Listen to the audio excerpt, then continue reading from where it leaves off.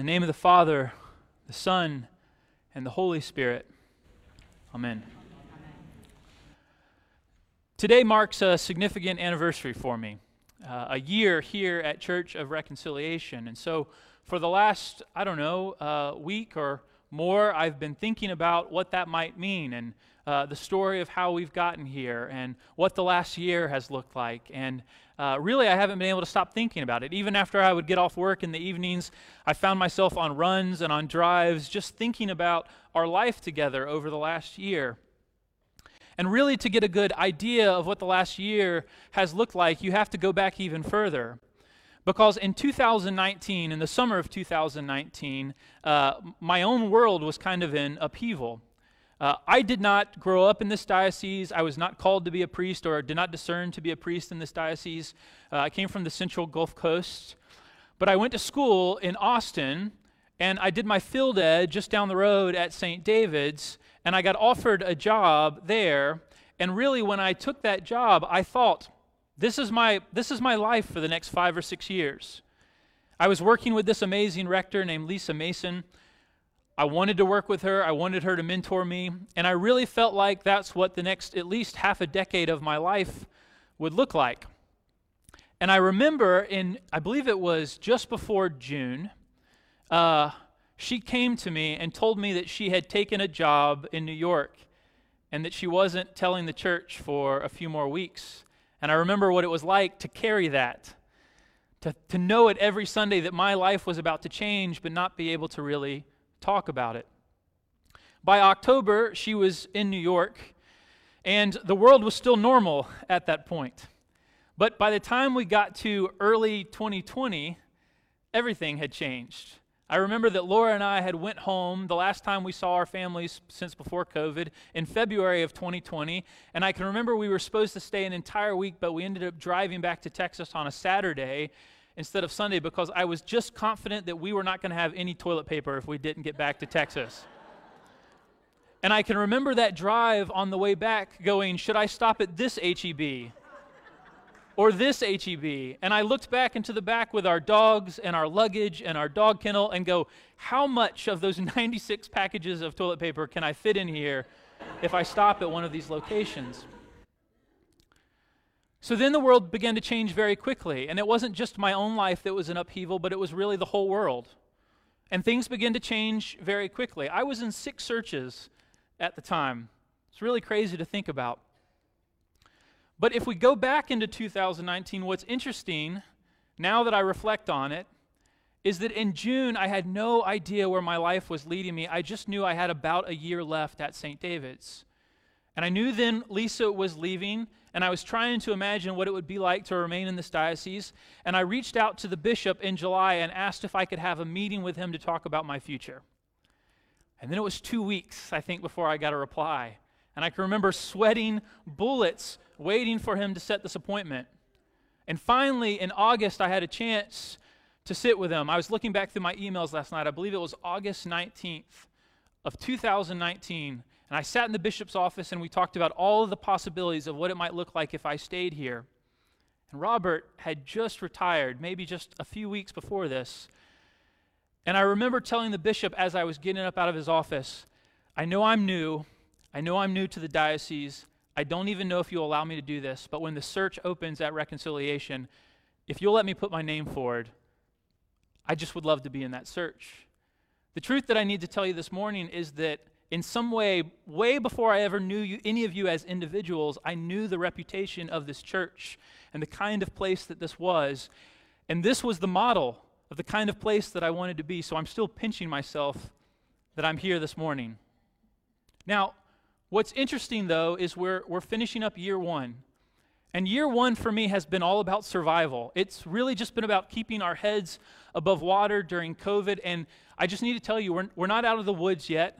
Life is probably still strange for months, if not years to come. We'll be adjusting to the things that have happened to us over these last 14 to 15 months for a long time.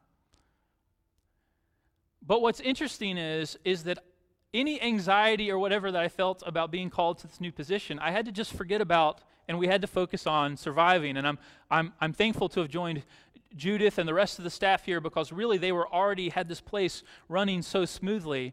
But really, the task of the last year has been survival. But as we move into year 2, survival can't be the only thing that we think about.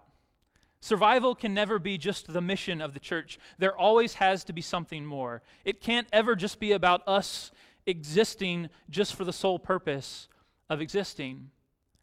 And so the gospel passage that we read this morning perhaps might be the most interesting and relevant and important passage of Scripture that we have read together this year, because it offers us a blueprint of what year 2 and beyond can look like. I love this story.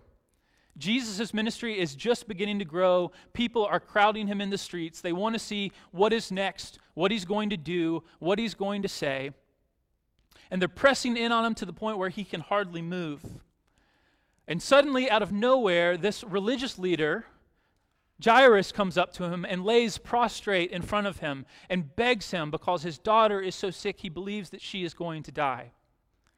This is a man with position, power, influence. He is at the upper echelon of his community. He is so important that the author writing this calls him by name. Sometime when you have time, just flip through the Scripture and think about how many characters who interact with Jesus are actually called by their name. It's not very many. And so Jesus says, let's go. Let's go to your house. Let's go see your daughter. Let's intervene in the situation. And on their way, something else happens. What we have is a story within a story, a collision point, an intersection. Jesus is on his way to heal this little girl who's only about 12 years old, and suddenly there is another woman. But she doesn't come directly up to him. For about the same amount of time that the little girl has been alive, she has been suffering. This woman, we are not given her name or her identity. We're only told her ailment. For 12 years, she's been suffering with a hemorrhage. She cannot stop bleeding. She has expended all of her finances. She has nothing left. Probably if she lived in our society today, she actually has less than zero because she's been living on credit, trying to get the physician and the care that she needs in order to survive. This woman is on the opposite end of the spectrum as the religious leader. And not only this, just her situation has caused her to be unclean according to the holiness code. If someone were to bleed, they would literally have to leave camp, or they would have to be outside of the city, because to have any type of bodily fluids come out meant that that person needed to go and be ritually cleaned. So she's not only metaphorically on the margin of society, but she is literally, for the last 12 years, being pushed to the extreme margin of society. No one knows her name. She has lost everything. But she has reached out in helplessness and desperation, and in touching Jesus' garment, she has been healed. Now, the rest of the story is interesting too. But I want to stop there because I think that this is one of these occasions where we might get distracted by the miracles. Yes, Jesus does miraculous things. Yes, God can heal us. Yes, God even has the power to raise us from the dead. We know this. But the most interesting thing that the story, I think, has to say to us this morning is that the body of Christ, that Jesus has something to offer every single person in the world, no matter where they sit on the spectrum of socioeconomic or whatever our standing is in society. No matter if you are a first-class citizen or a second-class citizen. No matter if everyone knows your name or no one knows your name. No matter if you have all the money in the world or you've spent everything trying to survive. Why is this interesting to us this morning? Why is it relevant to us today? Because we live in the midst of this story, not just as a people and as a society, but here on this campus, we are at the intersection point between million-dollar homes and Section 8 housing and everything in between. There are people who live in this neighborhood whose names are on billboards, and there's people who walk through here that will never know their name. We live in the midst of this story. This is our story. And the thing that we can take away from this passage today, this reading, is that Jesus, the body of Christ, has something to offer each of these people, no matter where they exist on the spectrum that society lays out. The body of Christ becomes balm for the rich and for the poor, for the powerful and the powerless, for the influential and the helpless. And our job, I believe, in year 2 as a community is to figure out if we can answer yes to this calling, to say yes to be the body of Christ at this place. Again, I don't mean metaphorically. I mean right here in concrete context on Barrington and Starcrest. Will we be the body of Christ?